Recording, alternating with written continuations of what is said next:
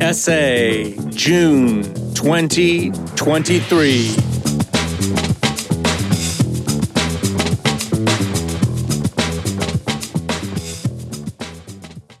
My life, a narrow escape from death.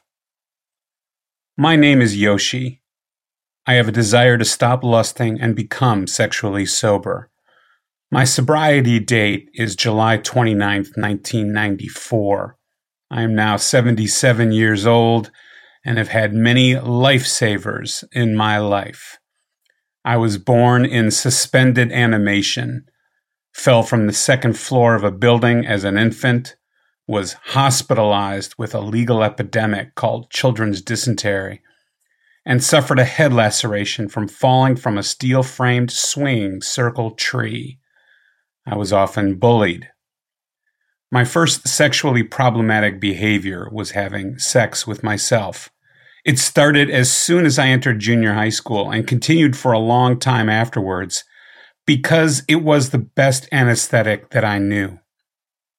My father was a very strict man who routinely built up a lot of anger. I always dreaded when he would explode. My mother was a very anxious person, and whenever a small anxiety would arise, it would multiply and swirl around me. In order to survive this high-stress family environment, I needed to have sex with myself. When I was 18, I applied to 5 universities and failed them all. When I found out, I went to a porno theater. The content was exciting, but not inspiring. The next year, I applied to 5 more universities and failed them all. And I went to a porno theater again. While I was feeling devastated, I received a notice from one of the universities that I had been accepted as a substitute candidate. It was a lifesaver. After graduating from university, I overcame my father's opposition and became a social worker. I worked for 27 years in public institutions such as psychiatric hospitals, mental health welfare centers, child consultation centers, and public health centers. During that time, I had an affair problem. When I was 40 years old, I went to AA meetings for 3 years due to the nature of my job. Another lifesaver because as an EMT, emergency medical technician, I needed to be clear-headed. The addict who thinks he is an EMT suddenly turns into a hitman. I am not an alcoholic, but I was lucky enough to be in a recovery program when I realized I was a sex addict. When I attended an AA roundup, I received a message from one of the SA members. He invited me to an SA meeting at a church in Tokyo. At first I thought, I don't want to participate in SA. But I couldn't refuse and began attending the English-speaking group every Saturday. It was painful to read the White Book and listen to these strangers speaking in English, talking about my very closest, most secret issues. One of my future fellows, suggested we start a Japanese language group.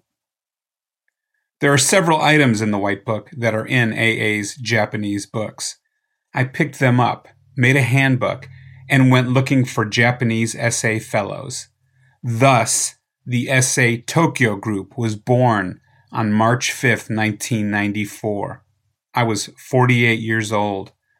My adulterous affair stopped 4 months into AA, but I continued to have sex with self. I initially thought that the SA sobriety definition was too strict, but later came to understand. I went to counseling at the age of 51, and the peak of it was the day, 3.5 years into counseling, that I discovered I was incapable of asking for help. I had been in the helping professions for years at this stage. Every month since 2015, fellow SA members and I have been carrying the message to a juvenile prison. It is an intense 90 minutes during which we share our experience, strength, and hope with sex offenders and also sex addicts. In September 2023, I published my own story. I had contracted COVID-19 2 months before this and was hospitalized in isolation for 10 days. I was worried that I might not be able to submit a proofread manuscript, but right after I got out of hospital, I got to submit it. This was such a fulfilling achievement. When things go mostly smooth for me, it's when I haul my will into alignment with my higher power's will. Another ambition of mine is to become a fourth Dan in judo, which I took up at the age of 63. If higher power's will is fulfilled, I may be able to achieve this too. Looking back, my life was one of vigorous misuse and destruction of self and others. But today, I am able to donate 2 books to public libraries throughout Japan. Somewhere along the way in my youth, I learned to cope with setbacks by turning to rage and self-pity, gnawing at my wounds in isolation. I was always looking for someone, a Madonna, to heal me. Sometimes the Madonna was sex with self. Sometimes it was an adulterous partner. Sex was always on standby as the solution. I never considered that the problem was my side of the street, my constant search for approval from my father and affection from my mother. I was always searching for a balm for my low self-esteem. I used to treasure any little success I had, reflecting on it over and over again, hoping it would increase my self-confidence, soothe my aching lack of self-esteem, fretting all the time about what others thought of me. But by the grace of my higher power, it is different today. I don't need others' estimation of me in order to enjoy healthy self-esteem. I feel such a sense of gratitude today for having been saved from the living death of this addiction. I have learned along the way many useful lessons about life and myself, and I'm grateful to be able to pass them on. When I found out I was a sexaholic, I thought I had the worst kind of addiction. But now, I am very glad that I have this disease because it is a disease that cannot be cured. And therefore I need to cling to a way of life that works, if I work it.